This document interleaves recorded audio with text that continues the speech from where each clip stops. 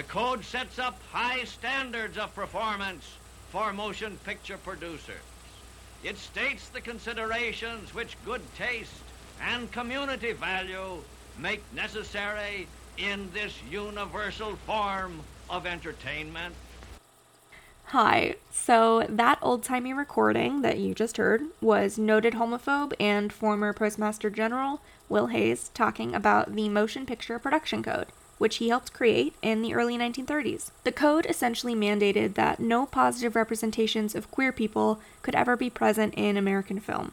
The code was abandoned in the 1960s in favor of our current, still pretty homophobic, rating system. I'm Allie. I'm a graduate student at Georgetown studying English and film, and on this podcast, The Queer Code, we look into the history of queer-coded and/or subtextually queer films. Each episode focuses on 2 films from one genre.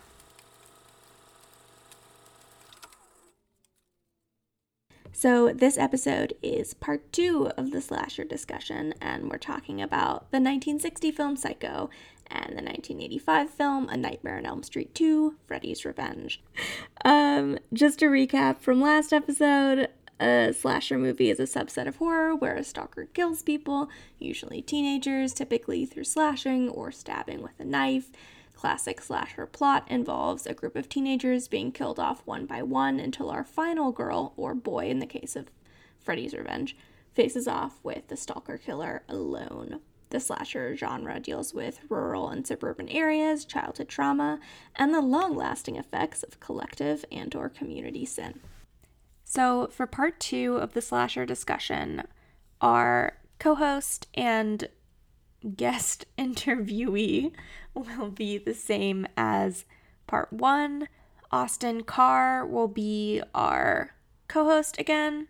Hi, I'm Austin. I'm an actor and singer and model living in Los Angeles, and I'm also genetically related to Allie. And we will also hear again from Caitlin Benson-Allett, Georgetown film professor, editor of the Journal of Cinema and Media Studies, and author of the books Killer Tapes and Shattered Screens and Remote Control. And she has a third book on film culture that is forthcoming. So we are going to start with a clip from the 1960 film Psycho. This clip is commonly referred to as Dinner with Norman. Sit down. Thank you. You're very kind. It's all for you. I'm not hungry. Go ahead.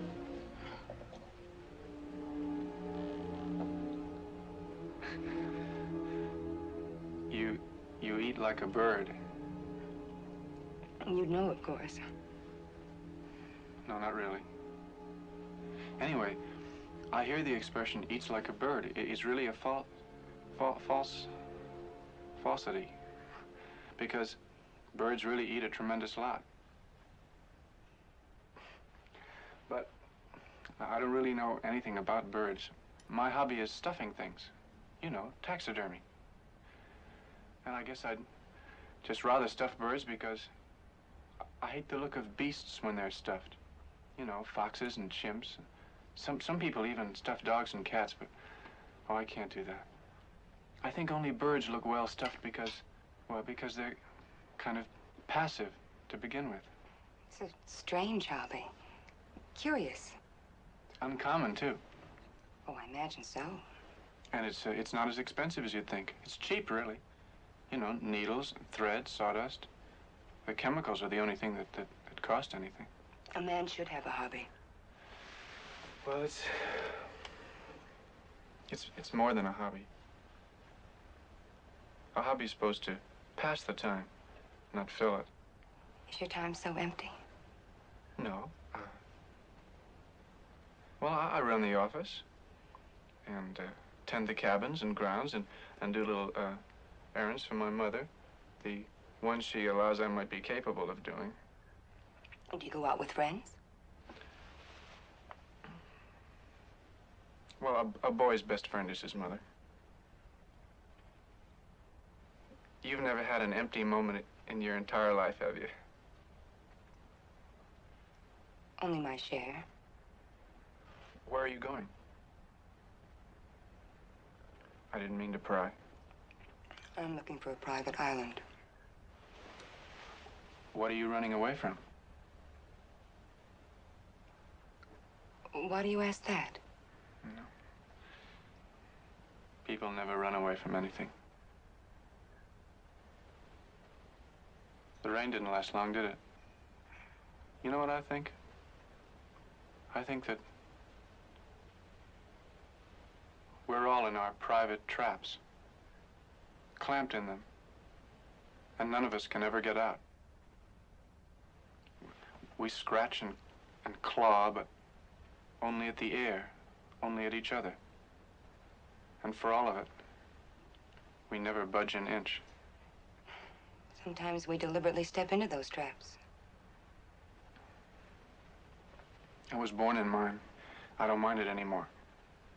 Okay, so that was a scene between Norman Bates and Marion pretty soon after they first meet. So Psycho was released in 1960. It was directed by Alfred Hitchcock with a screenplay by Joseph Stefano. It was based on a 1959 novel by Robert Bloch and was also very loosely based on the real-life case of Ed Gein called The Butcher of Plainfield. Gein dug up a bunch of corpses, and he also murdered at least 2 women. The Gein case was the famous case where the killer was trying to create a woman suit so that he could literally become his dead mother. So Norman Bates' story in the first Psycho film is not identical to Ed Gein's, but there are some similarities, especially the relationship between the killers and their mothers. So Psycho begins by telling Marion's story. She's played by Janet Leigh. Marion is a secretary at a real estate company in Phoenix, Arizona, and she's dating Sam. He's a man in Fairville, California, and all we really know about him is that they can't get married or be together or whatever because he is in a bunch of debt. So Marion steals a bunch of money from this gross, misogynistic, rich old man who leaves a really huge cash deposit at the real estate firm. The first half of the film, Marion is in her car on the run. She's driving from Phoenix to Fairville with this money to get Sam and go buy an island together or something. I don't know. Anyway, so she's trying to avoid this cop who's been tailing her, so she stays off all the main roads and she pulls over at Bates Motel during a rainstorm, and it's off the main roads and it's in this deserted rural area, and that's where she meets Norman Bates, played by Anthony Perkins, and he runs the motel. So Bates Motel is this series of connected cabin room things, and it's nearby this large old house that's on a sort of hill thing. So Norman tells Marion that he and his mom live in the big old house and that the cabin things are where the guests stay. Anyway, Marion sees a figure sitting in the window, a shadow of a figure through the window that Norman says is his mother.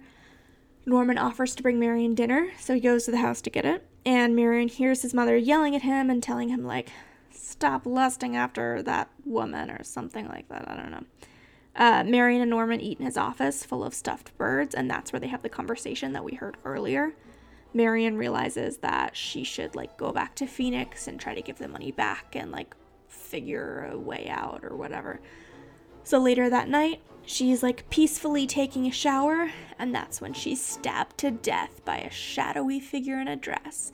And this is one of the most famous stabbing scenes, and also just movie scenes in general, ever filmed.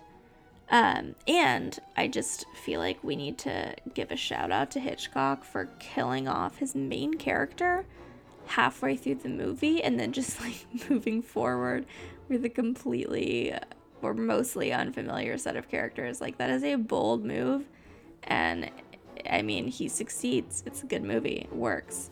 Anyway, Marion's sister, Lila, she teams up with Sam, the boyfriend, and this private investigator who's looking for the money that Marion stole, and they're all looking for Marion together. They track her to Bates Motel. The private investigator goes to the motel, questions Norman. Norman's being real weird. So the investigator gets suspicious and he asks to talk to Norman's mother. But Norman is very adamant that the investigator will not question his mother.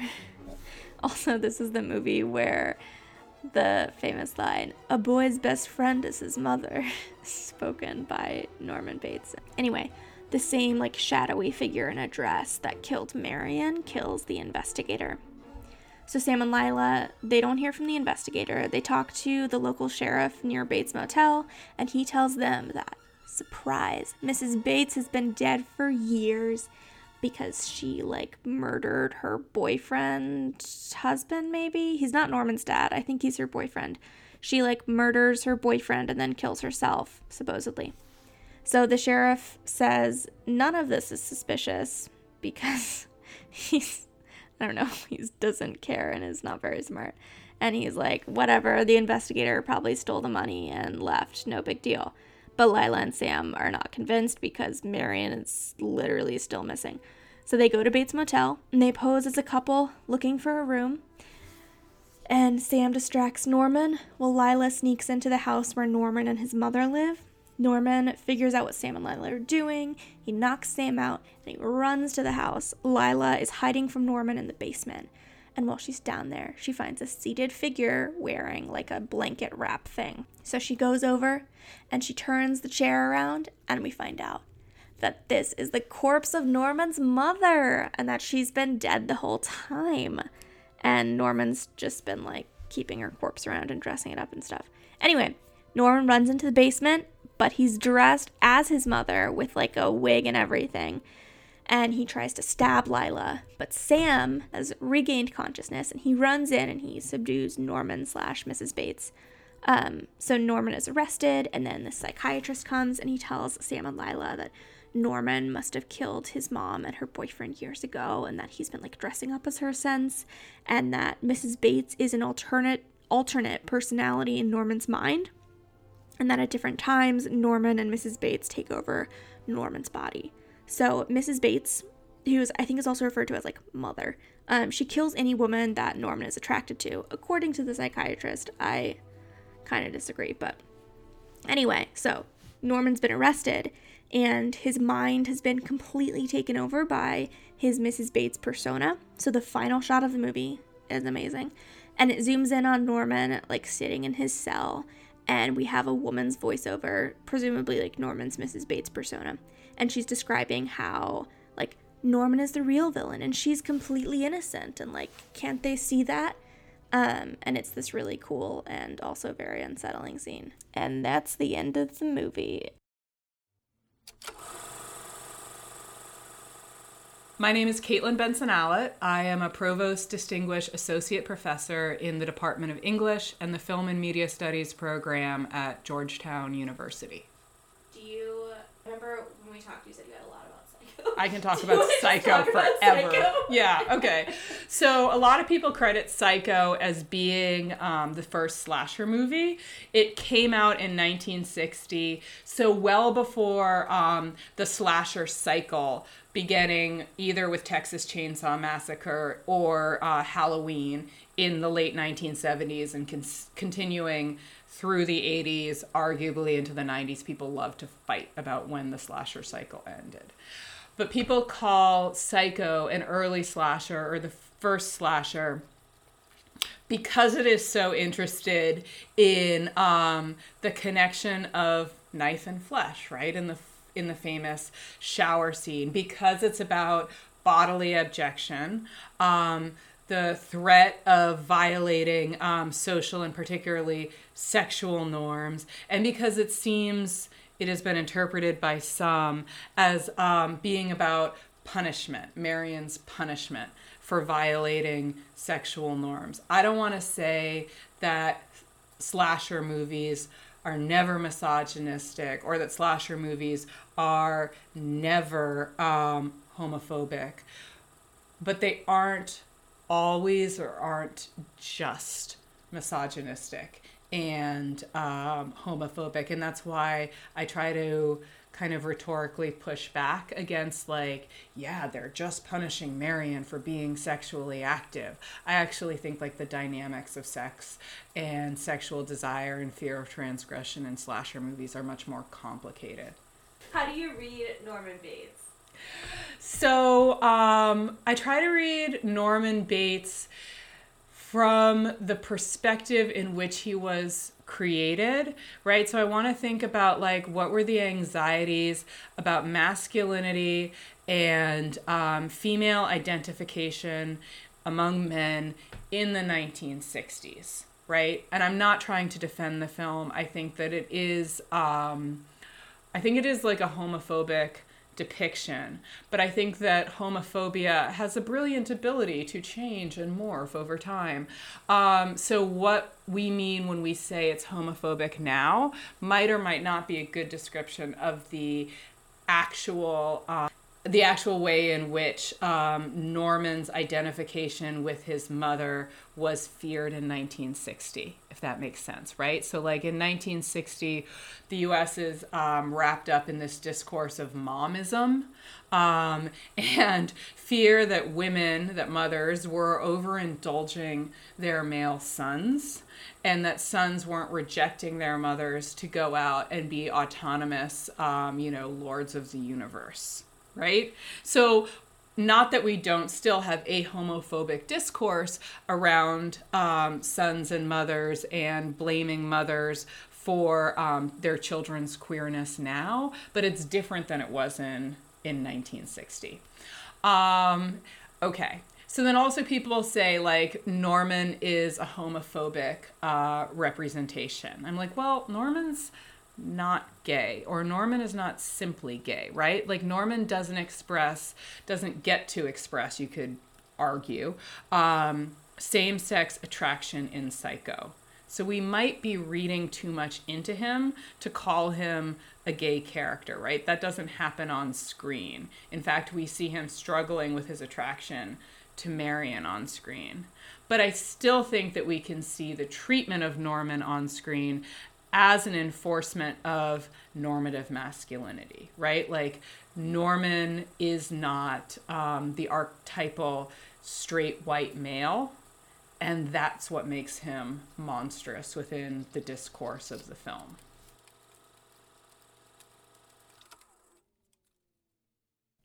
The ending of Psycho, what did you think? I love the ending of Psycho. I liked it. I liked the ending, last shot and then the part where they I think is such a cool shot. Is so The long single take, yeah. When he's just sitting there with the blanket and like it's narrating like I'll do this, that they think this, and they'll probably notice that I wouldn't even hurt. Oh my god, that I wouldn't even hurt a fly line. And the way his eyes look is so cool. Oh my god. He does such a good job. I didn't like that they had the psychiatrist come in though and like be like, this is exactly what's happening, because I was like, is it though? I feel like that's not really what's happening. You know, like the psychiatrist comes in and says like, they're like, so he's a like cross-dresser, and the psychiatrist is like, no. My guess is that they had to do that for like the audience and the code. Yeah. I don't think they could have left it open-ended of like, sometimes there's just cross-dressing killers out there. Bye, white America. Like, I think they had to be like, this is a crazy thing for crazy people, and it's diagnosed, and we have medicine for it. We have lithium for it. We have, oh my god. Well, because he also in that scene says like, you know, he kills the women he desires because he's ashamed about desiring women because of his mom. And, like, again... Like, yeah, that's a read, but... But I don't think that, like... Well, this gets into the gay discussion. I don't think that he does desire those women. There was something I was thinking about, which was... I'm curious if the reason why it seems... His performance particularly seems so gay when you watch it now... is because at the time they didn't have they weren't able, because of regulations, like they weren't able to do, like to portray it in the way that they make it seem. Like it doesn't ever seem like lust when he's like peeping on the women. It seems like curiosity. No. Yeah. Which it seems like he would do that to his mom or his sister, weirdly enough, because that's just what he probably does. It doesn't feel like... Yeah, it doesn't feel like he wants to have sex with them. It's not like, and I was wondering if maybe that's because they weren't able to like show that they weren't able to show him being that like horny heterosexual and, yeah, sex? you know what I mean? Okay. Because they would have. Because like today, keep if it they wanted him to be extremely- horny watching, he'd have to be like Yeah, masturbating he would, or you to would it. hear him masturbating at least, or you would Ew, hear yeah. like the heavy breathing. They would have a way of showing that like, oh, I'm killing you because I want to fuck you so badly and I'm repressing so many things. But I think back then, possibly it was a thing of like, we can't show that, so he's just literally like, it's kind of like how in like Christian movies when someone has a porn addiction, they just like sit in front of the porn and are like, this is nice. When you're like, do you like porn? Like, it's very weird. Where they just like sort of like in Fireproof, he just like sits in front of it and is like nodding to it. And it's like, I don't think you like because that's what porn you do that when you much. watch porn. Because they don't want to actually show that. Right. Because there's also a lot of choices in there that I'm like, this seems gay. Right. So I wonder if it is, like, I wonder how much is that, because I'm sure part of it is that, but like, so in the, Psycho was originally a novel, I think, and in the novelization, the Norman Bates character is totally different. Like with Norman Bates as Anthony Perkins, it's kind of a twist that he's the killer and that he's like not super stable, because he seems He's like a you know, like a nice boy, person. yeah, nice boy. Right. But in the novel, he's like a middle-aged man. He's kind of overweight. He's not like that kind of young, like almost naive kind of vibe that, you know what I mean? Like it's, and I think that choice to make him, like you were saying, like more of like the like sissy villain type of character, to me seems like we're trying to make him seem a little bit gay. Yeah, that, I mean, well, also, like you mentioned before, that Hitchcock had a history of casting queer actors in his films, so I think that's also like, I think that was probably intentional that he chose Anthony Perkins and not like Marlon Brando if he was alive at the time. I don't know. I think so. I was reading like a biography of Anthony Perkins written by someone who like knew him growing up. It was like published in like the 90s or something. It's kind of old. It was saying that he like Anthony Perkins talked about being kind of similar to Norman Bates in a lot of ways. Like he did have I think his dad died or left when he was young.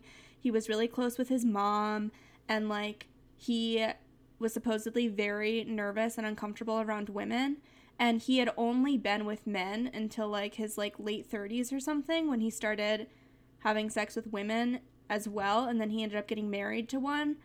And supposedly he also like voluntarily, I think in his like 30s or something, went to some form of like don't be gay therapy, you know what I mean? Yeah.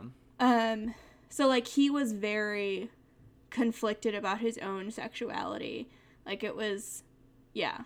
Anyway, so yeah, he had a lot of like personal similarities to Norman Bates as a character. I want to talk about, so the scene that to me feels like it's really pointing to like aside from all of the like, well, it was a thing in like the 1960s, right? You were saying this, like with the whole idea that like if you were closer to your mom than your dad, like it was like some weird Freudian idea that meant you were gay or something. Oh. That was a thing, right? Yeah, no, it was a huge thing in, I don't know if it started in the 60s or if that's just... I think it started before that. Yeah, I assume.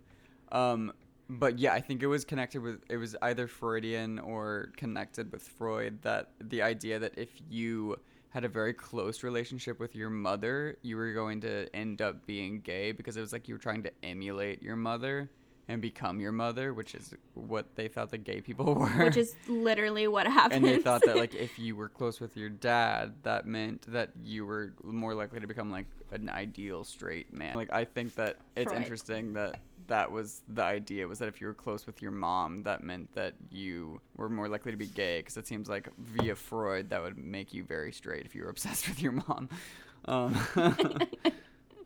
But I guess they were probably thinking of it as like she's a feminizing influence on like you. you become a woman, which is what people thought gay men were back then. So the scene, I was like, when I was watching it, I was looking for like scenes that I thought like pointed to a reading of him as like intentionally coded as some kind of like queer figure. And the scene where he's talking to, is our main girl's name Marion? Yes. The scene where, so like, we've talked about how interesting it is that he kills off his leading lady, like his main character, halfway through the movie, which is a very bold move. But like, there's so much building up to when she finally gets to Bates Motel. Like, she has 3 kind of encounters before that with different men that seem pretty predatory. So like, the guy at the office, right, who's like, hey there, doll face, I've got all this money. Do you want to see all this money? The money that she ends up stealing. You know what I mean? So there's him. Then she has, when she's driving and she's like alone on the road, and she has this really creepy run-in with this cop who's wearing like aviator sunglasses and is very like masculine. And he's like suspicious of her. And then she has the car salesman run-in, which is like, it's less overt, but he definitely is treating her like, hey there, little lady, you want to buy an automobile? You know what I mean? Yeah, like, does your husband know you are here? Yeah, that kind of vibe. And she's very suspicious as like a woman traveling alone. And then she's like, and like you feel like she's very much in danger The whole time, all of yeah. those times. In some, but like it's specifically a kind of like sexual danger, like especially with the cop when he pulls her over on the side of the road and no one's around. Like I was very worried for her when he pulled her out. You know what I mean? Like that was like, Oh, no, it's definitely... nobody's around. Well, yeah, because also back then, like, a woman going anywhere on her own was still, like, in itself kind of a horror movie. Yeah, so like that scene I was like, oh no, I feel like he's going to like attempt to assault her or something bad's gonna happen. Also, and like it a doesn't. small And- town cop too, like you can, you know. Oh yeah. And then when she gets to the Bates Motel and she meets Norman, I don't feel like, he definitely seems weird, but I don't feel like, oh my god, he is going to assault her. You know what I mean? Yeah. And then they have that scene where they eat food in his parlor and with all the stuffed birds on the wall. Yeah, the birds are important. And yeah, and he like compares her to a bird. He says she eats like a bird, and he talks about why he stuffs the birds, and he's like, yeah, I stuff birds. He's like, I don't really like birds. He was like, I just like stuffing things, but I could never stuff like a dog or a cat or a cheetah because that would be cruel, essentially. He's like, I stuff the birds because they just seem so passive. And I was like, oh, that's so interesting, because aside from the male detective he kills, kind of because he has it's more of a to protect himself. kind of thing. Right. He's killing women, and I don't think it's like the psychiatrist says at the end because he desires them, but like because they are, to him, like, he needs to kill things because he likes to kill things, but like he has to kill something that he doesn't feel that bad about killing. Yeah. Like a woman is Well, passive. it's also she's the bird. He doesn't feel emotionally anything for women. Like, right. he's not, like, in awe of women. It's not like, oh, this is so beautiful, I don't want anyone else to have you kind of thing. Like, he literally has no emotional connection one way or the other to women, which, tying into just gay community in general, I think, like, is a very common thing of just, like, gay men. The reason why a lot of gay men are chauvinistic towards women is because they don't really have an emotional connection or empathy for women. Which leads to a lot of like weird behavior with that. We're all Norman Bates, I guess is what I'm saying. But I definitely, I think that's a really interesting comparison. And then you also can tie in like the very obvious image of he's like stuffing birds, the idea of like capturing birds, and aren't some of the stuffed birds in cages as well? I can't remember. They might be. I feel like no, but maybe. I can't remember. Oh, but that is the part where he does talk about how we're all we're all in our own private traps. Yeah, exactly. Which easily can be read into a repression gay thing. Yeah. And he specifically says like we're kind of born into he said like I was born into my trap, and it sounds like a like I'm gay. You know what I mean? Like, and I mean, on paper, it could be more of I was born into this weird, messed up relationship with my family and my mother. And like the reason, I mean, the whole thing is kind of about how Bates Motel is his own prison, and he's just like coming into contact with people that are basically like visiting his prison. He's like in kind of like a purgatory. Right. but also, you know, it's easy to, because the idea of being in your own prison and being able and trapped in your own body is such a huge thing in like queer narratives. I personally, so when I watched Psycho for the first time, I did think that there is, because it reads, I always think of the scene where he's looking through like the peephole. Yeah, you've referenced that a lot. Well, because it is a good scene, I think though. it's so interesting because the way that it's shot and the way that it looks at her, it really doesn't feel like lust to me. Especially, even though I think she's in like a black lace bra, but it doesn't feel particularly sexy. Well, it very like much, the scene itself for doesn't. me watching the film, I was like, oh, this, I totally can see this through the lens of like sort of the way that gay men are fascinated with women's bodies from a standard of like beauty rather than sexual attraction. Like aesthetics. Like he seems like fascinated with the aesthetic of her. And then later, you know, when he kills her in the shower, there's never like, which is such a good scene. but there's never like, it would be so easy in that kind of a scene to shoot it with like an implied rape or an implied like the stabbing looks like penetration or some kind of thing like that, and it never is shot that way, which would have been so subtle and easy to do. And that's normally a part of slasher too, is like, well, because what is it like on like Criminal Minds and everything, whenever a woman is killed by being stabbed, they're always like, oh, so the killer was impotent or whatever. Because, yeah, like, normally stabbing is, like, kind of a metaphor for rape. But you're right. In Psycho, it doesn't even really show, like, in later, like, 1980s slashers, it's definitely more so shown like that. Mm-hmm. But in Psycho in 1960, it is not. Like, I don't even think you really even see, like, there's not that obsession with, like, the knife, you know what I mean? Yeah. Whereas in later slashers, it's obsessed with, like, this image of the knife going into the body. Yeah. Whereas in this, it's there not. isn't like, a whole lot of phallic imagery in No. Psycho at all, which I think that if it was a narrative about, like, a straight man being so repressed by his sexual aggression that he has to end up killing women to, like, quell it and invents a whole character of his disapproving mother because he feels so guilty. Like, I think if that were the case and it wasn't meant to be read with sort of a queer, you know, lens, I think that would be a lot more prominent in a movie literally about a man lusting after women in his motel and then stabbing them in the shower. Yeah. Yeah, but like I always think of that peephole scene because I'm like, oh, this is totally the way that gay men like view like feminine pop like, stars and icons, and like the way that like a gay man either is like super curious or a fan of like obsessions with like Madonna and Lady Gaga or Judy Garland or maybe even Ariana Grande. Yeah. Like it's weird. Yeah, that makes sense. Like a fascination with female sexuality, but in a completely like ambivalent and platonic way is interesting. Yeah. But that's kind of how I immediately see Anthony Perkins' portrayal in Psycho. And I'm not sure if that's just me reading my own experiences into it, but like with the camera shots, it definitely doesn't seem super sexy. And I don't know if that's because of the restrictions they had at the time or if that's a deliberate choice by... I keep wanting to say Anthony Hopkins because he played Hitchcock. I know, I wanted to say that too. By a deliberate decision by Hitchcock.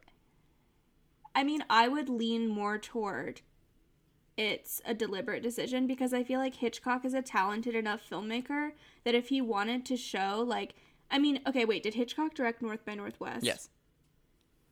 Okay, I mean, there's that scene in North by Northwest where Cary Grant and the female lead make out, and then the next shot is a train going through a tunnel. Oh my god, yeah. Like, the most hilarious, like, sex image ever in film, and it's so obvious that it's like stupid and funny. But like I feel like Hitchcock is like a talented enough filmmaker that if he wanted to convey that like Anthony Perkins is getting off, or Norman Bates is getting off on this, I think he could have, you know what I mean? I mean, he was even with smart the code enough. regulations in place. I think, like, maybe if it was, like, I think he was a talented enough filmmaker to where if he wanted to do that, he could do another, like, train tunnel situation. Or just use, where we're like, we're oh, talking with got like it. phallic imagery. Like he definitely could have suggested that kind of thing, even if he didn't want to show Anthony Perkins literally popping a boner when he sees Janet Leigh. Yeah, so I think he could have if he wanted to, and I think that the fact that, because that scene does Psycho stick out to is me such too, a because sexless movie, and I think that's Yes. worth pointing out, given the fact that it's And it literally should about a be a motel. sexy movie. Yeah, on paper, it's the I mean, On in a gross paper. way, it's like the sexiest movie. yeah, in like a really But the way perverted it's shot, way, it's so very sexy. like clinical and sexless. It's really interesting. Like, again, like, even the shower scene, like, it's not like there's blood running down her boobs. You know what I mean? And before like, it's like, he comes in to get killed, it's not like swelling strings as she like gets her big tonkas she's out. not like soaping yeah. up or anything. She's not like, yeah, like you it's- know, sensual showering in old movies where they're like, It's not like that. It's not like a sexy scene gone No. wrong, implied rape scene. You know, it's like a very clinical stab.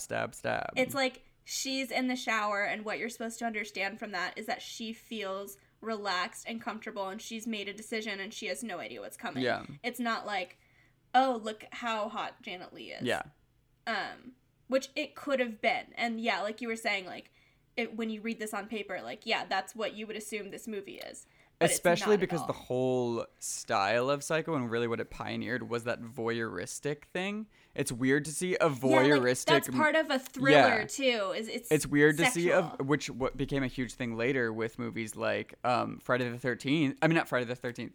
Became a big thing with movies What's that are the like one- Halloween, which is such a sexual movie. Like every Oh, yeah. voyeuristic shot you see of the killer going to kill people, Watching. boobs are completely out, people are having sex. Like that's what Mm-hmm. a voyeuristic movie typically is, but in Psycho, it's so sexless, which is really interesting. Yeah. Yeah. Yeah, because people like to, this is the part that I was going to have us do earlier, but I guess we can do now. People like to divide the slasher history into 3 periods. The one was like the early slasher, so a lot of people say that Psycho is the first slasher. Yeah.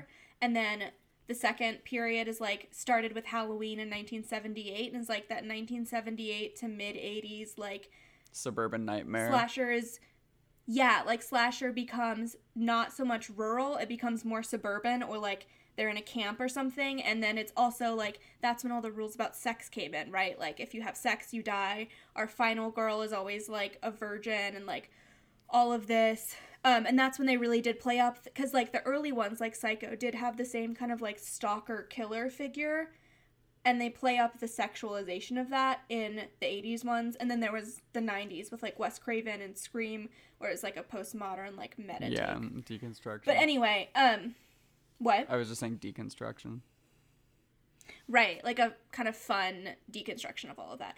But yeah, like it is interesting that the like unsexual Psycho was translated into like the highly sexualized teen slasher film. And basically every in the voyeuristic 70s and film 80s. is so sexual. Because that's such an Yes. implied sexual thing. Like that would be the reason for voyeurism. So I think Yeah. it is like definitely a deliberate choice that it reads as he's not Clinical. and also he's not connecting with her at all. You know? They Yeah, never have a that's- moment of chemistry or like uncomfortable chemistry. It's never like an implied like he could rape her at any moment kind of thing. No. It reads as two people like having zero emotional connection to each other at all because like they aren't able to, which would Yeah. make sense if it was an awkward psychotic gay man talking to a woman. And it does come again, like after she's had interactions with 3 different men, Who like, are so or actually 4, masculine counting her and boyfriend. typical Yeah. straight dangerous Right. vibes. Yeah. And you also see how like, oh, this is how like if we include her boyfriend Force, like this is how men typically interact with this woman. This is what she is used to and what she knows how to navigate. Mm-hmm. And that's why the scenes with Norman Bates are so uncomfortable, because like, well, like, you know, he is the kind of wild card in this scenario because she's never interacted with a man who like is not into her, I guess, because she's Janet Leigh. I don't know. Like, it's a very, like, uncomfortable lack of connection. It's also kind of a cool commentary on the fact that, like, clearly the whole reason she keeps having these weird interactions with men is, like, upping the stakes of she's not safe anywhere she goes. She's not even safe in her own shower. Like, she's not safe on the road. She's not safe in public. She's not safe in a motel. She's not safe in her own shower. At her job. As a woman, she's always in danger, which is a cool thing to show in a film and kind of a progressive thing to put in a film that was so old. But it's also kind of a cool commentary of, like, oh, you're not safe from straight men and you're also not safe from gay men. Like, you face danger and sexism and chauvinism from every sexuality as a woman in America. All the time. Like, good luck. It's a cool little parallel there of, like, not only are you not safe anywhere you go, you're also not safe from any kind of man.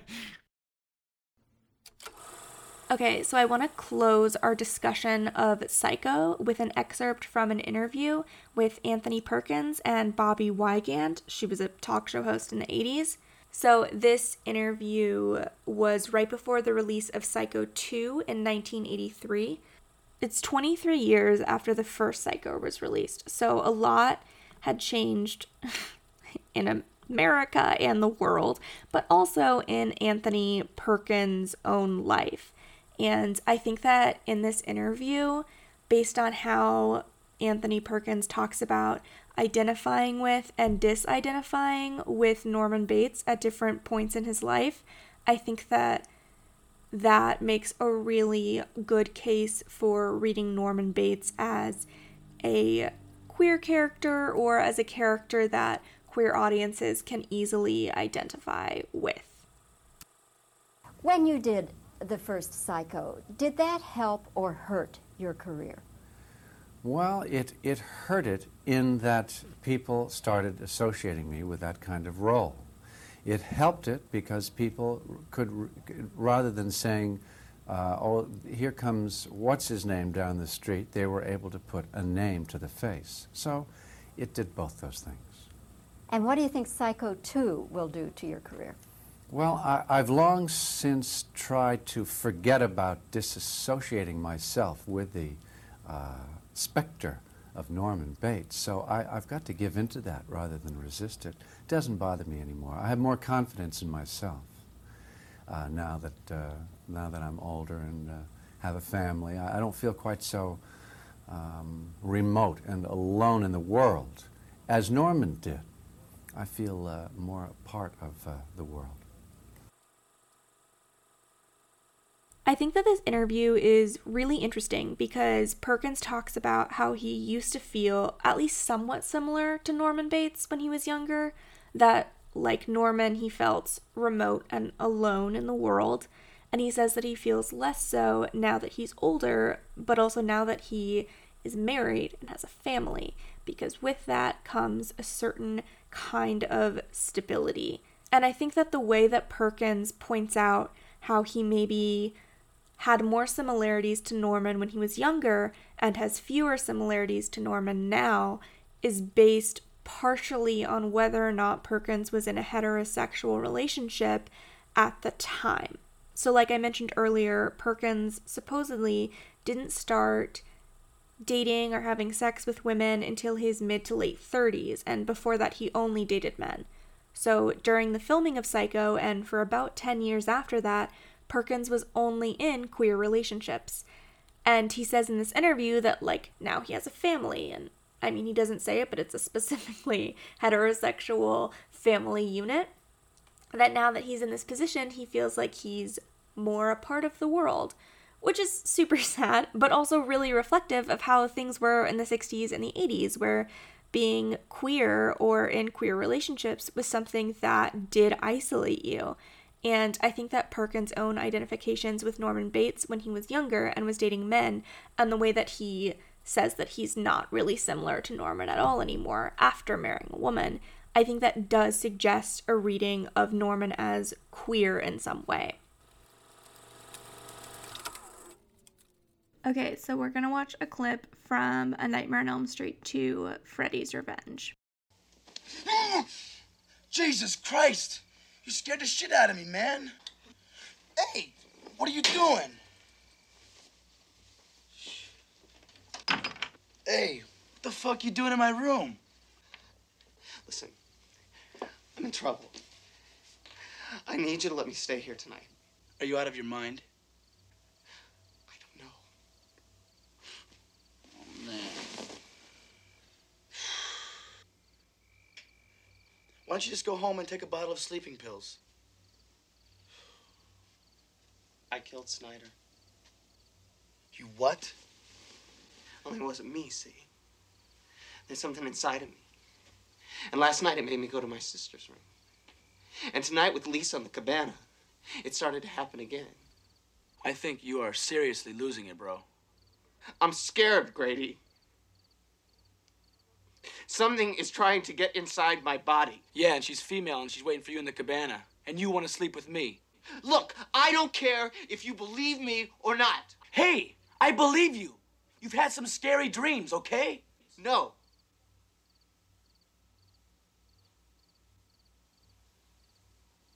I don't. No. I'm all messed up. What difference does it make? I'm in trouble. And I need you to help me. Okay?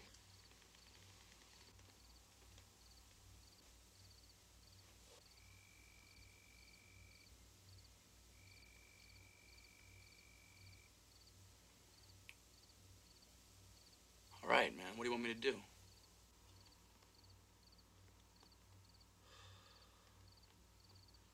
Just watch me. And if anything starts to happen, like I start to act weird, or start dreaming weird, or try to walk out of here, you gotta stop me. I don't care if you have to hit me over the head. Just don't let me leave. And Grady, don't fall asleep. Okay, so that was a scene between Jesse, our lead character played by Mark Patton, and Grady, a boy in Jesse's class who Jesse's like friends with.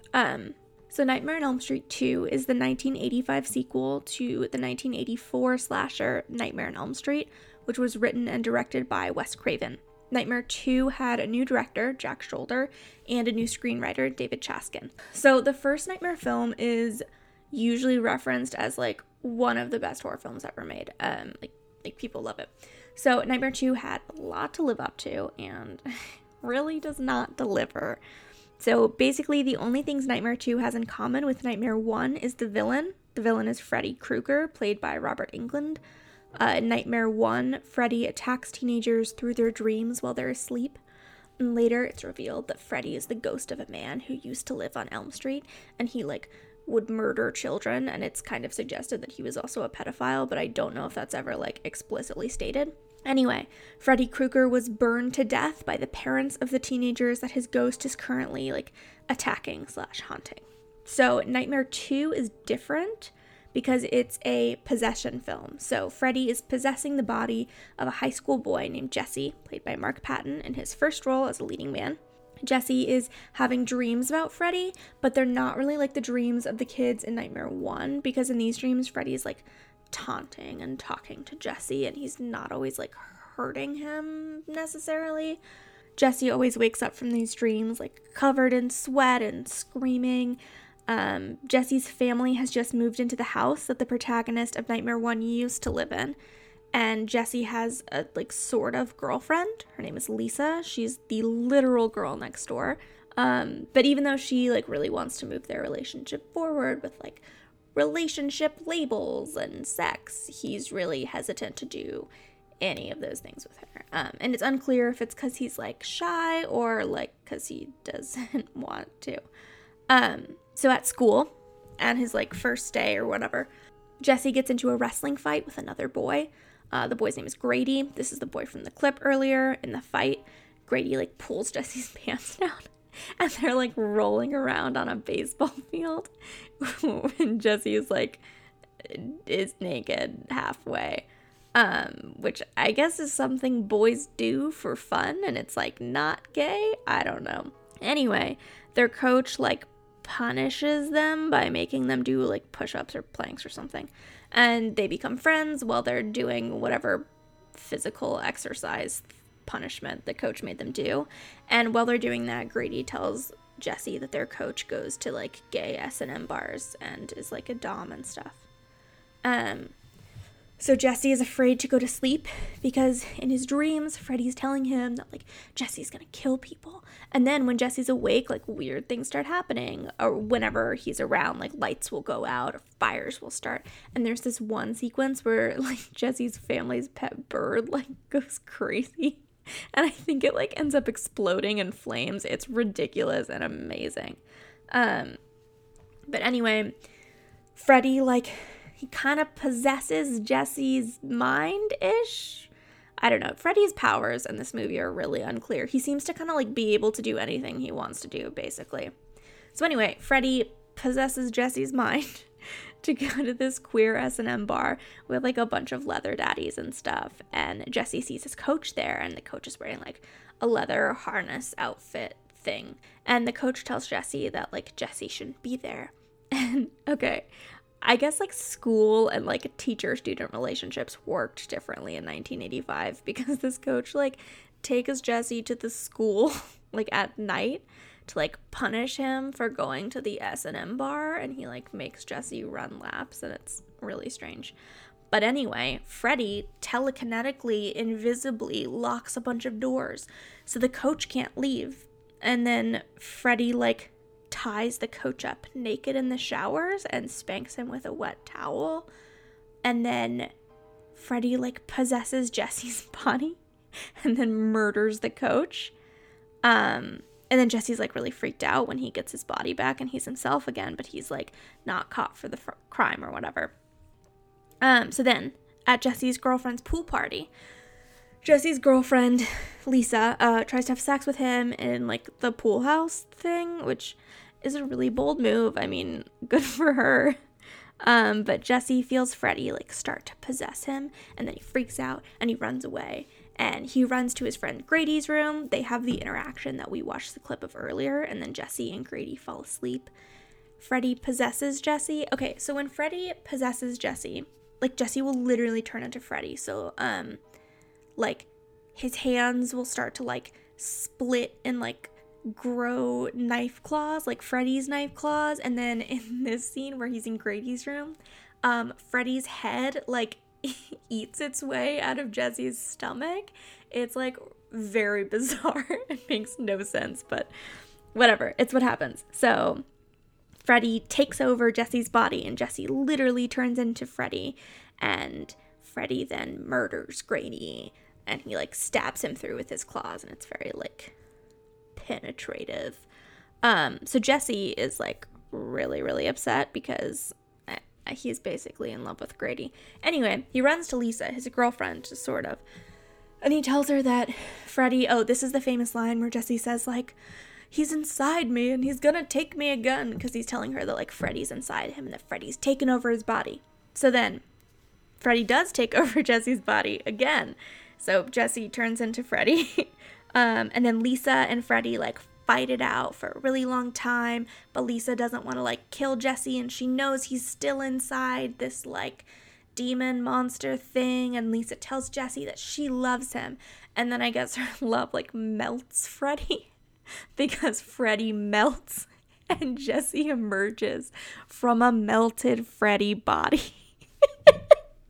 And it's incredible. And then it seems like everything is fine and Jesse can be with Lisa just like he was always meant to be. But then in the last scene, you find out that Jesse is still having nightmares about Freddy. And then the film ends.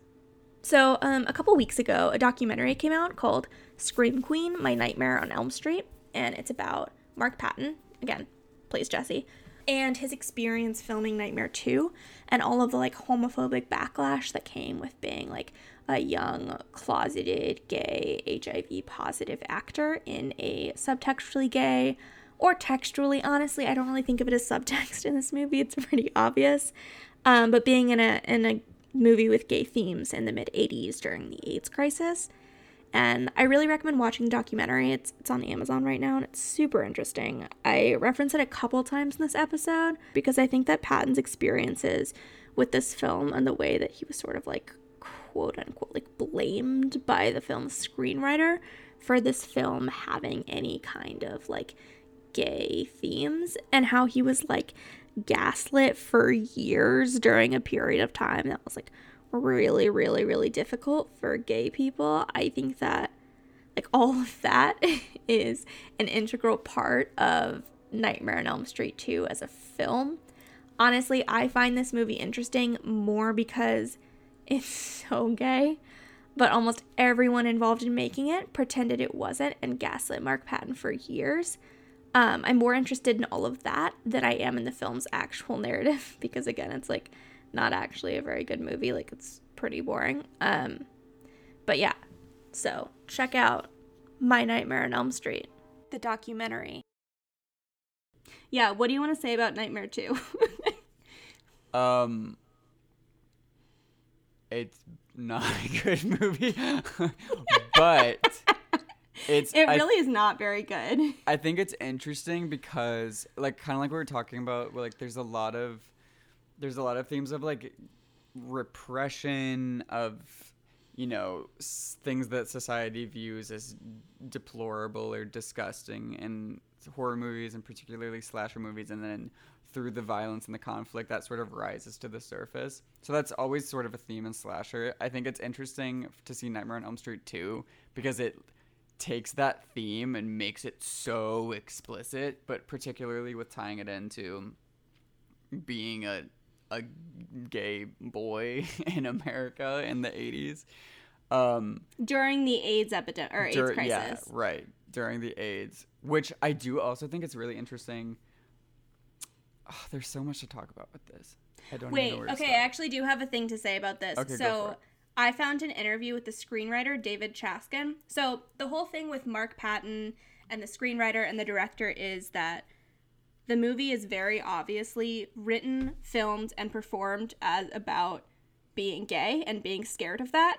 Uh-huh. But the screenwriter supposedly blamed Mark Patton, the lead actor who plays Jesse, for the film being homoerotic at all. And he said that, like, essentially Mark Patton was just too gay to be in a story. And yeah. Anyway, so everyone kind of blamed Patton for the film being queer because for some reason after making and writing a queer film, they then didn't want it to be seen as a queer film. I guess because it was the 80s. So then... Yeah, I mean, they all David wanted to Chaskin, work in Hollywood still. Yeah. So the director, I think to this day, so they just made a documentary about Mark Patton's experience called Scream Queen, My Nightmare on Elm Street. The director of the film still to this day, like, denies that he knew that there was any kind of gay subtext despite them filming at a gay S&M club. And also, he pretends that he didn't know. I think a real gay bar, too. Yeah, no, it's like an actual, I'm pretty sure it is an actual, yeah, like they famous went S&M. on site. Yeah, and they're like leather daddies and stuff. But yeah, he's like, no, I had no idea.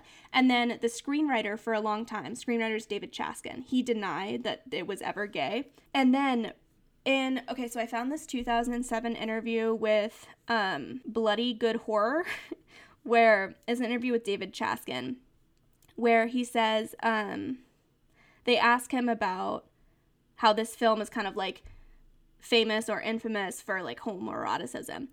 And he says, yes, there was certainly some intentional subtext, but it was intended to play homophobic rather than homoerotic.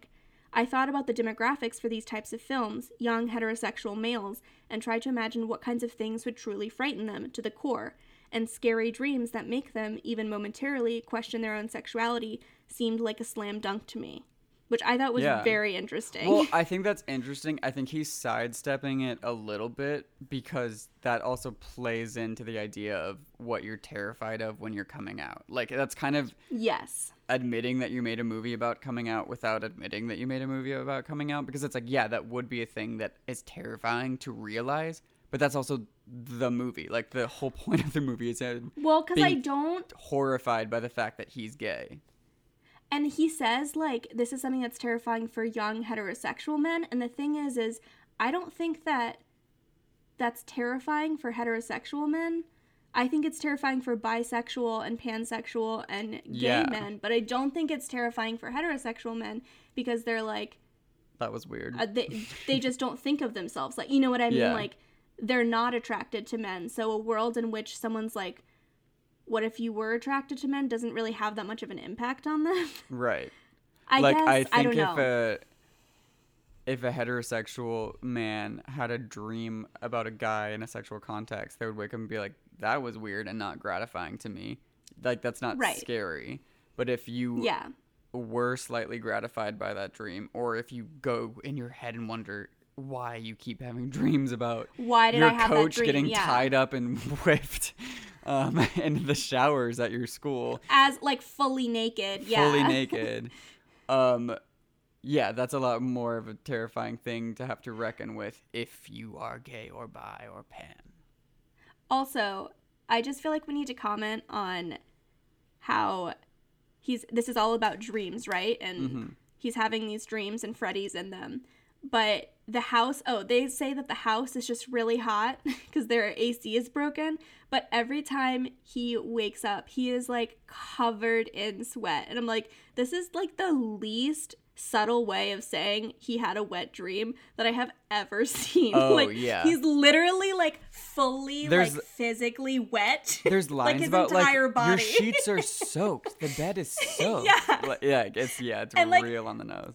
They have lines about that, but they don't even need to say that because, like, you just look at him and it's like he just jumped in a pool. Like, he's soaking wet. Also, I don't like, know if it's just, like, an 80s style thing, but, like, the evolution of outfits in the film of him waking up with his, like, naked chest heaving, he'll be in, like, he starts to take his shirt off more and more. He'll have a button down, but it'll only be on, like, one button. He'll be, like, in He briefs doesn't button his and, shirt like, ever. Yeah, like, it's insane. Like, and I'm like, I don't think this is just an 80s, like, aesthetic thing. I think it might also be how many times can we show his, like, glistening chest unbuttoned in a shirt. Yeah. Yeah. And it's also just, like, I mean, everyone references that scene where he's, like, dancing and, like, there's a close-up shot of his butt closing a drawer and, like, he's singing into some phallic-shaped object, pretending it's a microphone. He, like, puts it over his crotch at one point. And it looks like he's masturbating, Yeah.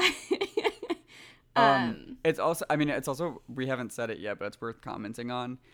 It's almost non-existent to have a male character as the hero of a slasher film. Oh, right. As our Scream Queen / final boy. Like, that almost never happens. I can't think of another movie that's the case in right now. Wait, and your point earlier about the virgin in the slasher film and, like, queer virginity? Yeah, because there's this whole scene where he was trying to have sex with his girlfriend, but Freddy starts to come out of him. The gay starts to come out of his body. And he freaks out. So he can't have sex with his girlfriend, and he freaks out, and he goes to hang out with his really attractive jock friend. And it's like, yeah, and that is why he's a virgin. Well, every in this time he gets close with the girl or interacts with the girl, something like that happens. But even beyond that, like, with the whole narrative of the final girl / boy in a slasher is, like, the virgin.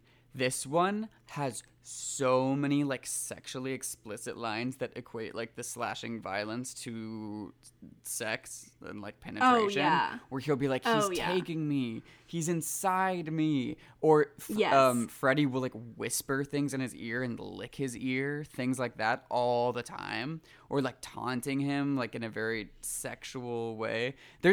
I think that here's the real tea, sis, honey slay. All right. I think that it would be really interesting for, like, a BDSM expert to do a dom sub reading of Freddy and Jesse, because Freddy and Jesse have such a little BDSM dom sub relationship. They do. It's really like, especially with the specific lines that are chosen. I think that dynamic would be really interesting. So for someone to, like, for people and I mean, to they're claim definitely, that it's not gay is insane. Well, because they're definitely leaning into it. I mean, to have not just their football coach be gay, but to have him be, like, specifically, like, a leather daddy at, like, the gay S&M joint. You know what I mean? Like, they're definitely leaning into that. And I think that was partly because a lot of the times in the 1980s, being gay was seen as, like, you were always, like, a dom-sub relationship, which is not actually Oh, accurate. yeah. It's like a weird homophobic Well, thing. it's still a thing now where people will equate gay as an orientation with a sexual Like kink? Yeah. Right. Because And, that's like- how we've been programmed and propagandized to think about gay people. Yeah. But I do think, like you're saying, like a BDSM gay like retelling of Nightmare on Elm Street 2 that's more openly leaning into that in a less homophobic way would actually be really interesting. Well, because there's such a force in like dominance, and who's going to take dominance over his body yeah. is such a big part of the movie. Like the conflict over like Yeah. who has control over his body. It's a huge part of the movie before Yeah. he really gets like possessed by Freddy or whatever. And there's this whole like subplot where, like, or I guess not subplot, it's part of the main plot, where like the girlfriend, the like pretty girl next door, is like her love is supposed to save him from Freddy, and it feels very Yeah. like conversion therapy-y. Like if only he could just settle down with the girl next door, he could get rid of this like murderous gay demon inside of him. Yeah, like she's the perfect girl for him. They would have a perfect little, this would be a perfect little 16 Candles high school romance if not for the monster underneath his bed. The monster / inside him. in his closet. Got it? Get Oh, it? that was good. Yeah, that was Thank good. you. Publish. There actually is a book called Monsters in the Closet, Homosexuality in the Horror Film. So, Oh, damn it. sorry, it's already literally been published. Well, I came up with it first. Here. But yeah. I mean, I think we've sort of mentioned it, but I think we need to talk about the two most important relationships in the film, besides him and Freddy, is him and his male friend and his female friend. His female friend being like his girlfriend. Yes, his girlfriend / and Or girlfriend his wannabe. hot boyfriend.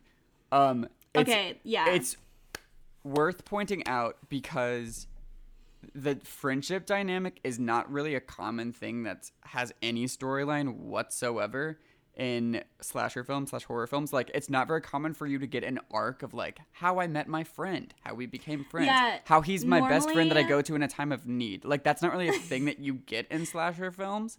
And Normally, I think it's very the friends intentional. are just like cannon fodder.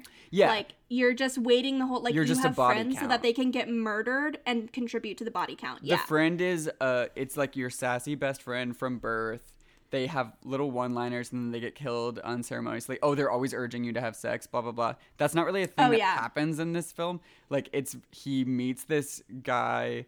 They have a weird like my dick is bigger than your dick kind of They competition. like have a like literal tussle on the football field. They Tussle as in get- fight, not as in sex, where he pulls down Jesse's pants, and there's like an ass shot of like Jesse's butt. But it's very much, I don't know if this is just the way I read it, but there does seem like a framing of like the pulling the pigtails of the person who you like. Like, Oh, yeah, they're 100%. immediately drawn to each other. They're immediately drawn to each other in a way that isn't explained, other than like sometimes boys are violent with each other for no reason. Yeah. They literally And get punished together by their BDSM gay coach. By their BDSM gay coach, yeah. as he watches Multiple times, too. and that's a bonding experience for them. Also, it feels like they have more chemistry than Oh. he does with his very pretty girlfriend. Yes. Like, she's very bland in comparison to that relationship. Also, arguably as much, if not more, screen time, yeah, you're right. which is again Until- very weird. Until like the end when the boy is killed by Freddy and the girl is like fighting Freddy. I mean, Then her she does, final her screen scene time doesn't picks count. up. Yeah. Her final scene is so unnecessarily long. I got so bored. But anyway. I think it would have been interesting if, for the narrative of like she has to save him, I think it would have been interesting if the best She has friend to kill him. was the one who was becoming Freddy, and he was falling in love with the gay best friend who was also becoming Freddy. And then she has to kill the Freddy gay best friend, and they can live together in heterosexual happiness. I'm solving this movie Oh, too. yeah. Yeah. I think that's a clearer metaphor than what Yeah. happened. But I guess they want him to do the whole like, the monster's inside me. It's coming out of me. It's influencing my decisions with my boring vanilla girlfriend. Actually, I take it back. She's not vanilla at all. She wanted him to fuck her in the pool house. So that's good for her. No, she has been like, I was really surprised watching that movie because she like wants to have sex with him from the beginning. It's clearly put in there because he's not having sex with her, and she is the one who wants it. And she's wondering and feeling insecure about the fact that he's not having sex with her, much like a woman dating a gay man would feel. And they need to make it clear that it's not that he's not having sex with her because, like, she doesn't want to have sex. They need to make it clear that, like, no, just so you know, she wants to be having sex with him. Just so you know, entirely his decision. Is wanting to have sex so badly that she will do it in a pool house with him. He is not having sex with her for some unknown reason. Yeah. It's so gay. How could anyone say this isn't a gay movie? I think it's worth pointing out how big of a figure the best friend is. How like he always turns to him whenever he has problems with his girlfriend, or if he's in a crisis, or if he literally thinks he's going insane and that there's a monster coming out of him. He's going to his guy friend who he just met. Not his girlfriend. His girlfriend who he's romantic smoochy with. Also, and kills him. The scene, the scene, that's what I was going to say, is the scene where the best friend dies is actually, like, really, really sad. Like, and Jesse is sad about it. Like, afterward, he's, like, crying a lot in a way that he was, like, he's emotionally affected by that in a way that he's not previously. Like, I thought it was an actual, like, sad scene. Oh, yeah. It's definitely, well, I'm trying to think There's of how also, on like, the nose I want to get with this. Okay. But just like the idea of gay torture porn narratives where if there ever were gay people in media in the 80s and 90s, it was always a story where one of them or both of them died at the end because of violence. Like kill your gays trope. I'm like, it's kind of an interesting like kill your gays trope added in of like, that's what happened. And there's also, like, his death scene is, like, very weird, too, because his parents are on the other side of the door, but, in this movie, Freddy has, like, telekinetic powers where he can control everything. Does he have that in the first movie? I mean, it's, like, the rules of what Freddy can and can't do are very loose in the franchise. It kind of changes from movie to movie. And this one, he can just, like, do anything, basically. So, including lock doors so that they can never be unlocked on either side by anyone until Freddy unlocks them. Right. So and also possess people, which is never a thing later on. In the Freddyverse. Yeah. Oh my god, Finn is messing up my audio. Anyway, so... Oh, yeah. The parents are, like, on the other side of the door, and the kid is, like, banging on the door, being like, Dad, help, Mom, help. And it is, like, a weird, like, the gays are coming after your children vibe to me. Yeah. Because, like, they're literally on the other side of the door, and then you see Freddy's claws. Like, you don't see the best friend get stabbed, but you see Freddy's claws go through the door and leave, like, a blood trail. And it's very much like... Freddy, who in this case is the gay man inside of you, is coming for your nice son, and you're gonna be just outside the bedroom door, and you can't help him from becoming gay. I do imagine that that's exactly how conservative Christian families see your son becoming gay. Which is like, I think it's interesting that Chaskin said he wrote it as more homophobic than... Because there are, like, it does feel like it walks a line between, like, portraying how it feels and, like, playing into that. Do you know what I mean? Like, saying this is how it feels and then also saying this is how it is, you know? Does that make sense? Can you say that better than I did? I mean, I think that it's... When I say it's a gay movie, I'm not saying it's, like... a good positive gay movie. movie. Yeah, like a positive representation. Like it's it's definitely being like gay. It's clearly influenced by the homophobic lens of like we associate being gay with literally being a monster and being a destructive monster.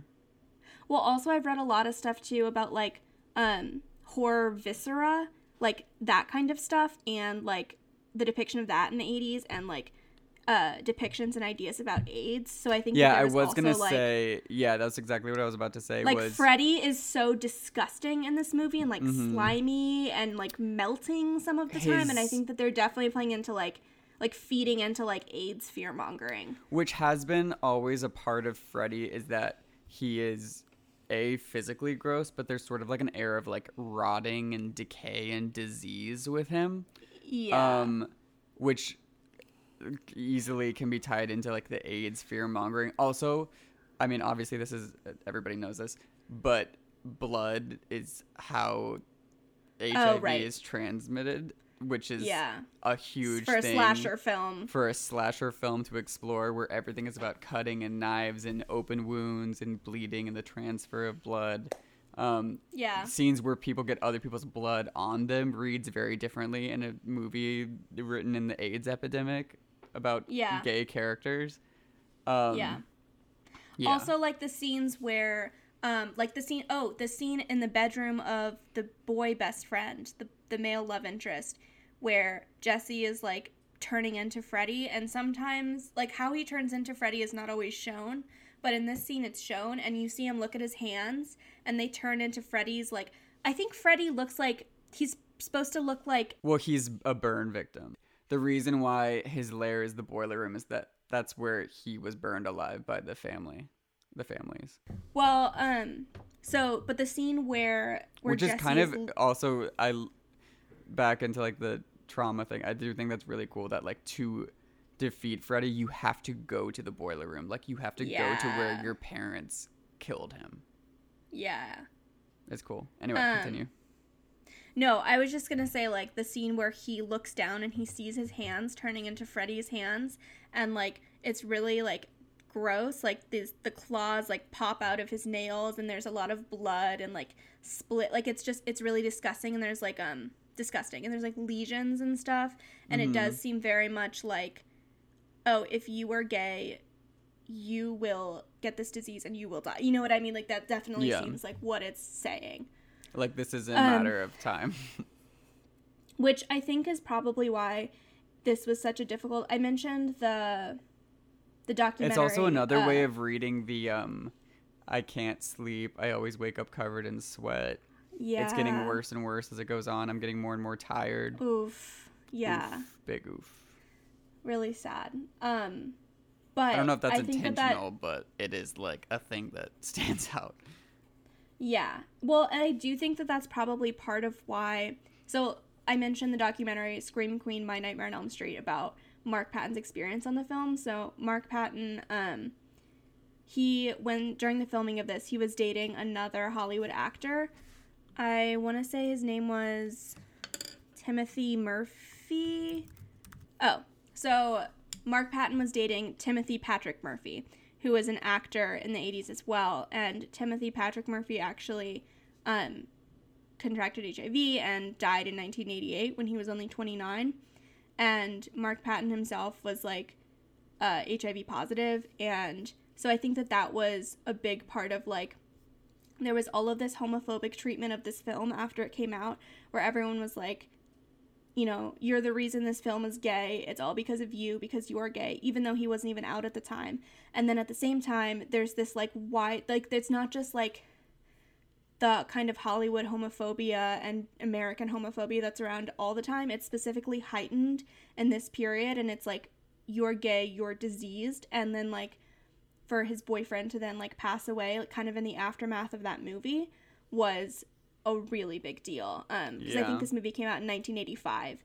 So I think that's a big part of why this was such a, like, scarring and traumatic experience for him. Oh, yeah. I can't imagine that's horrible. Also, because, like, to be a part of a movie like that where on some level, like, you are finally getting to, like, represent a storyline. And I do think that it is an interesting idea for a horror movie to do, like, so on the nose, like, we're gonna do a gay repression killing you narrative, to get to be a part of something like that. And I imagine it would be extremely traumatic to shoot something like that if you're actively thinking about, like, how that relates to your own life, and then have all of this, like, blamed on you when, like, that was not at all your fault. Right. Yeah. Ugh. Like, it would just be terrifying. And yeah. And it was. So we're going to listen to a couple of clips from the documentary that I mentioned earlier, Scream Queen, My Nightmare on Elm Street.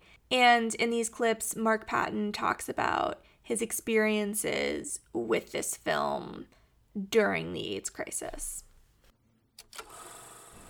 For me, it was terrifying. I wasn't an out gay actor. There wasn't any such thing as an out gay actor then.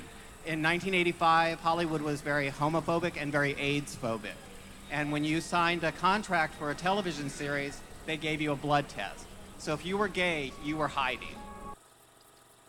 I was feeling a lot of pressure. It gets around to the homosexual stuff all the time, but here I was in this movie. I was gay. My lover was sick. I wake up in the middle of the first movie that I'm the lead actor in and realize that there's a gay subtext in it. And my agents are waiting to see if I can play straight. My agents went to watch the movie and they were like, yeah, you can carry a movie, but we're going to have to make you a character actor because you can't play straight. Do you have any other thoughts on Nightmare 2? I mostly just want to talk about the bedroom scene with the boyfriend, which we did. Oh, yeah. The only other thing I want to say is the distant relationship with Jesse's dad, how Jesse's dad is never part of his life and then will suddenly be very aggressive to him. And like, I can't remember exactly what the line is, but he says something like, what's wrong with you? Like, why are you this way? Very much. Yeah. And it's so on the nose, like, yeah, him feeling intimidated and wants to distance himself from his son's homosexuality, and then very directly aggressive about it, about his identity. That's a big part. And how his mom is sort of more like nurturing, and how that becomes a point where the dad gets mad at the mom for being nurturing to the gay son instead of giving him the tough love. Yeah, it's a huge, the tough masculine love that's gonna make him straight. Yeah, that's a huge like family dynamic for young gay people, and I think it's very so accurate. On the nose, especially the part with him being like, "What's wrong with you?" You know? That was definitely something that I noticed as I was watching. That I was like, "Ooh, this feels uncomfortably like accurate in kind of a depressing way." But which is why it's frustrating that at the time they weren't able to take ownership of the movie that they made, because it's clearly so like some parts of it are so accurate, you know? Yeah, it really sucks that they. I don't know if I want to say couldn't, but I will say wouldn't. I don't know to what extent each participant could or couldn't take ownership of that, because even the guy who plays Freddy acknowledges, like, I don't know what he said at the time, but like Robert Englund or whatever, when they interviewed him for the documentary, he was like, oh yeah, there was definitely homoerotic subtext, and he's like, yeah, I was actually like actively leaning into that in the scenes where I'm like whispering in Jesse's ear and like touching his face and stuff. Like, he 1,000%, like, which is why I was bringing up like the dom sub relationship, is this is not a thing that happens in the other Nightmare on Elm Street movies. He doesn't like, there's no like sexual tension of like, he is a pedophile, but like that's never really a thing that's explored in any of the movies. This is the only one where Freddy is like very horny and sexual with the kids. Yeah. And it's just to him. He doesn't really do it. I mean, I guess he technically does it to the coach when he whips him, but he doesn't really like do that to the other characters. Even I still can't believe that they literally have a scene where they have a close up of his like butt getting whipped. Butt. Yeah. Yeah. Like ties him up, spanks him, and like also like spread eagle. Starts the scene. Yeah, the coach starts the scene with his like S&M outfit on, and then Freddy like telekinetically pulls that off. And then, like, he's totally naked. Like, it's a very, like, stripper reveal in scene the where, like... showers. Yeah. Ties him up in the shower. And, it's with a towel, too. He's, like, slapping his... It's just... oh, my God. It's like, so homoerotic. Which I'm like, how it sucks do you that not? you couldn't own it, because, like... I mean, even the idea... And this is the last thing I'll say about this, which is such a bummer, is I think that what makes Nightmare on Elm Street such a cool idea for a movie and a franchise is like this idea of your subconscious terrifying you and what that means for the like greater context of like society and your community and like who you are as a person, your identity. That's so interesting it's a thing that's a little bit explored in the first movie, but the first movie is more just about like Freddy is a secret that no one's talking about. We have to get to the bottom of this mystery, figure out what our community did to this person so we can stop him getting it, so we can survive and he won't kill any more people. This is the only, and then the second one, they developed that more with like using dream and nightmare as a narrative for like what you're most afraid of and what you want to hide, and what you're most disgusted by yourself, like confronting your own demons. And I think because of the homophobic reaction to this movie and how like negative that was for the people involved and how they got to the point where they weren't even willing to admit that that was what they were going for, in all of the Nightmare on Elm Street movies after this, social commentary is like not really a thing that they even develop. Oh, interesting. Which is such a bummer. Like, because this one didn't do very well. Yeah, especially after this one that was so on the nose. Like later on in the franchise, you get like Nightmare on Elm Street, the Dream Slayers, where they learn to like fight back, but there's like not really like it just, they get progressively more like salacious and stupid, but and they less don't about the cool thing about slasher movies, which is the social commentary. And yeah, it's less about like what we're hiding and what like these characters are actually afraid of. It's more of just like what crazy like obvious nightmares we put these kids in. It's not about like what are these kids actually afraid of. Like they don't really develop any. I mean, there's a little bit, but it's not. They're clearly like afraid to explore that after the second movie, which is such a bummer because I think that that's what makes Nightmare on Elm Street so interesting as a concept.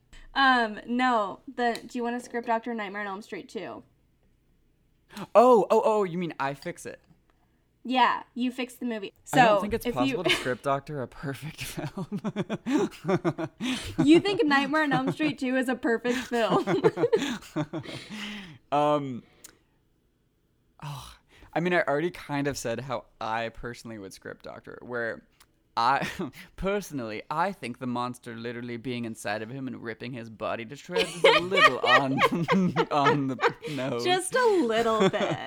I think my script doctor would be, like I said, of making Freddy be the boyfriend / guy friend, platonic guy friend who he only has very sexy shirtless conversations with for 45 minutes of the screen's runtime. Yeah, I think I would make him be the one that's slowly turning, and honestly, the way I would script doctor this, kill the girl. She's dead. The girl, she's a minor character. Though? No, not like Freddy doesn't kill her. Oh, like just don't have her be in the movie. My writer's editing pen killed her. Metaphorically kill her. Got it. I think we demote her to a minor supporting character.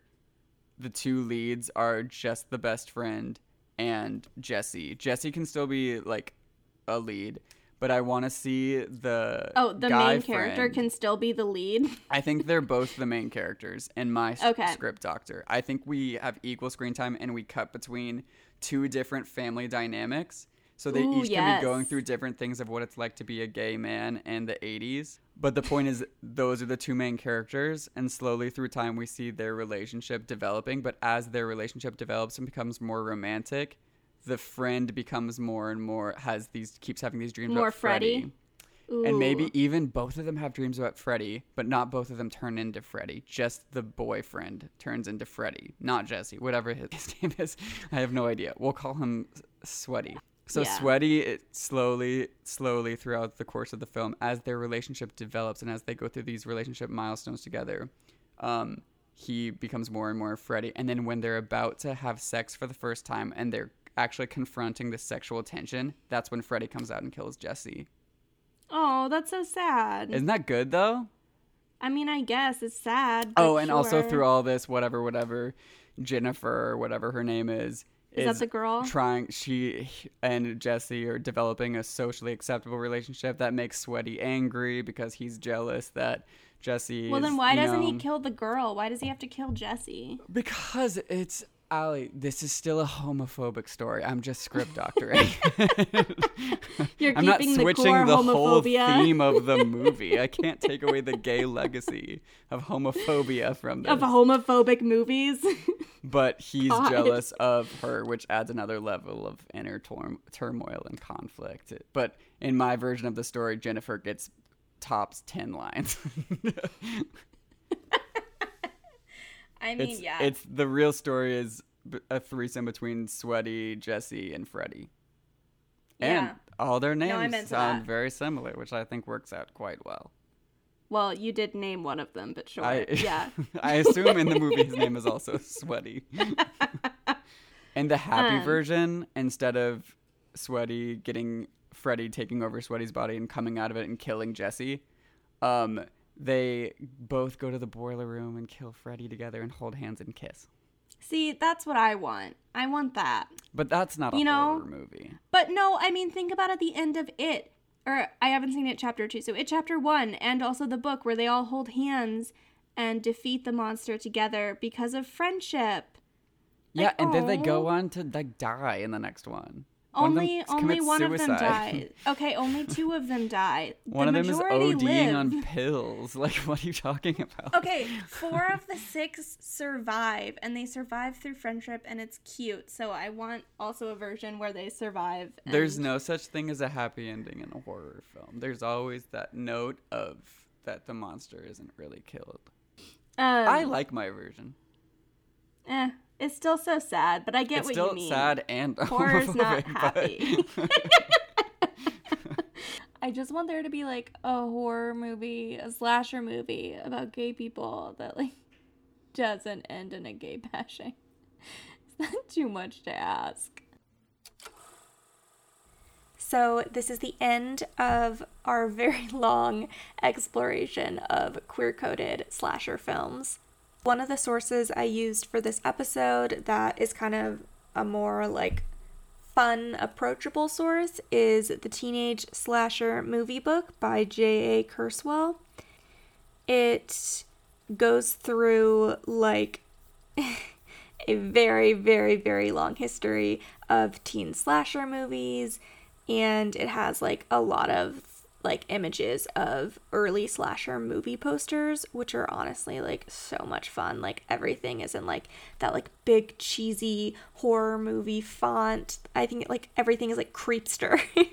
Everything is in Creepster font, and there's all this like knife imagery, and it's just a fun read. So yeah, for more information on slashers, check out Kurzweil's book. And next episode, we're talking about queer coding in Disney films, especially in Disney princess films.